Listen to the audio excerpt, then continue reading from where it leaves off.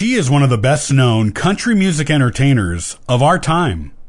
However, she is much more than just a country music singer. From her humble beginnings, she has become a singer, songwriter, actress, and successful business person. Join me today on the Ancestral Findings podcast as I share some facts about this incredible and inspirational woman.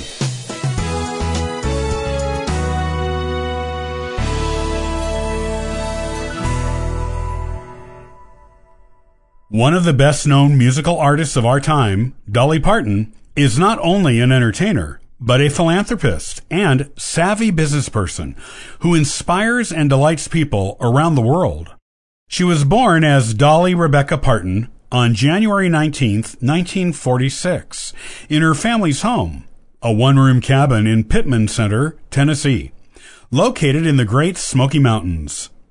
She came from a large family, being the fourth of 12 children. Her parents were Robert Lee Parton and Avie Lee Caroline Owens, and her father worked as a sharecropper when Dolly was young. He later moved into farming his own land and also worked side gigs as necessary to feed his large family and pay the expenses. Her father was illiterate, but smart, and Dolly credits him with her business savvy. Her mother was a homemaker who was often ill due to all the pregnancies before she was 35 years old and from taking care of so many children. Still, Dolly's mother entertained her children with mountain songs and tales of local folklore, and Dolly credits her with her musical ability. When Dolly was still very young, her family moved a few miles away to a farm on Locust Ridge, and it is here that she experienced most of the happy childhood she later wrote about in some of her most famous songs. She loved the Locust Ridge home so much that she purchased it back from its new owners in the 1980s.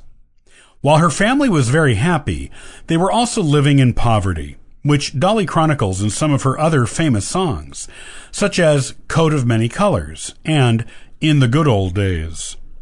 Her father paid a bag of cornmeal to the doctor who delivered her, instead of cash. In those days, it was common for country doctors to accept payment in livestock and farm goods, like eggs and produce.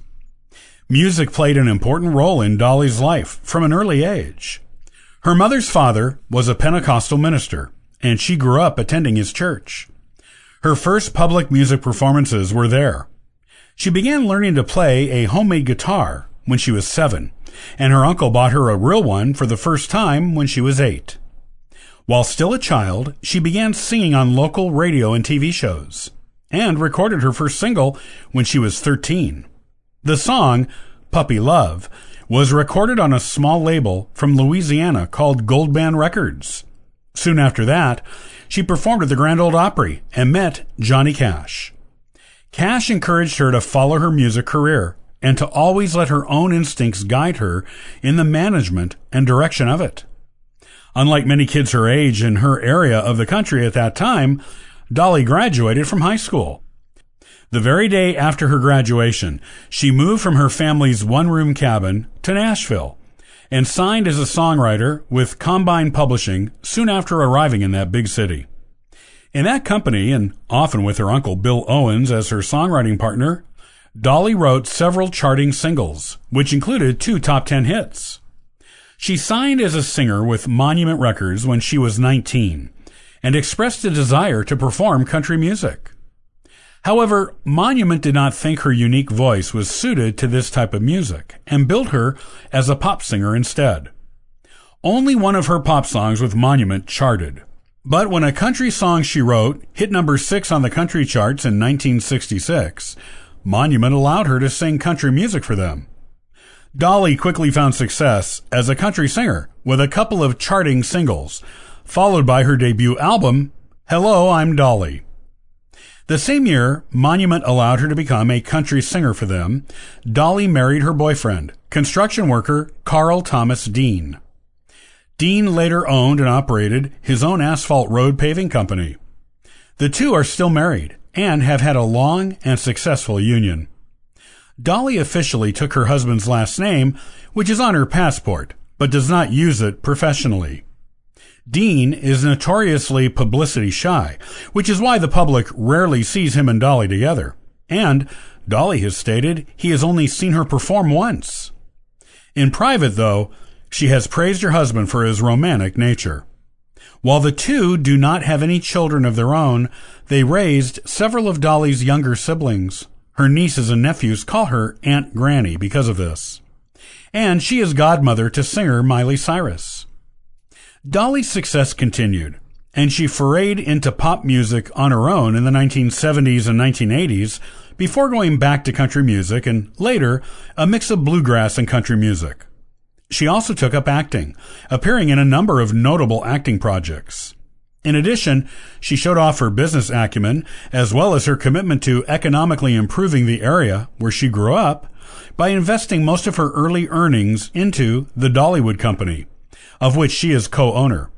The Dollywood Company owns and operates the Dollywood Theme Park in Pigeon Forge, Tennessee, and which is the nation's 24th most popular theme park, as well as a dinner theater, Dollywood Splash Country Water Park, Dolly Parton Stampede, and the Dream More Resort and Spa. All of these attractions are located in Pigeon Forge. Dollywood is the best known of these attractions, and she co-owns it with Hershen Family Entertainment. The park hosts around 3 million visitors a year and is the largest ticketed attraction in Tennessee. The park features traditional Midway-style thrill rides and also showcases arts and crafts of the Smoky Mountain people. Concerts and other musical events are held at the park every year as well. Dolly performs, of course, but other nationally known acts also perform there. In addition, the park is the home of the Southern Gospel Museum and Hall of Fame.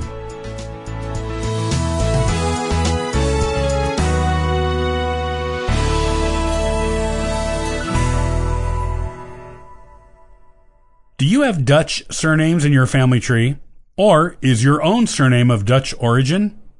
Join me the next time and I'll show you that knowing the meaning and origin of Dutch surnames can tell you more about your ancestors than you may imagine. Thanks for joining me today. I'll see you next time on the Ancestral Findings podcast. And for further info, you can visit us at ancestralfindings.com.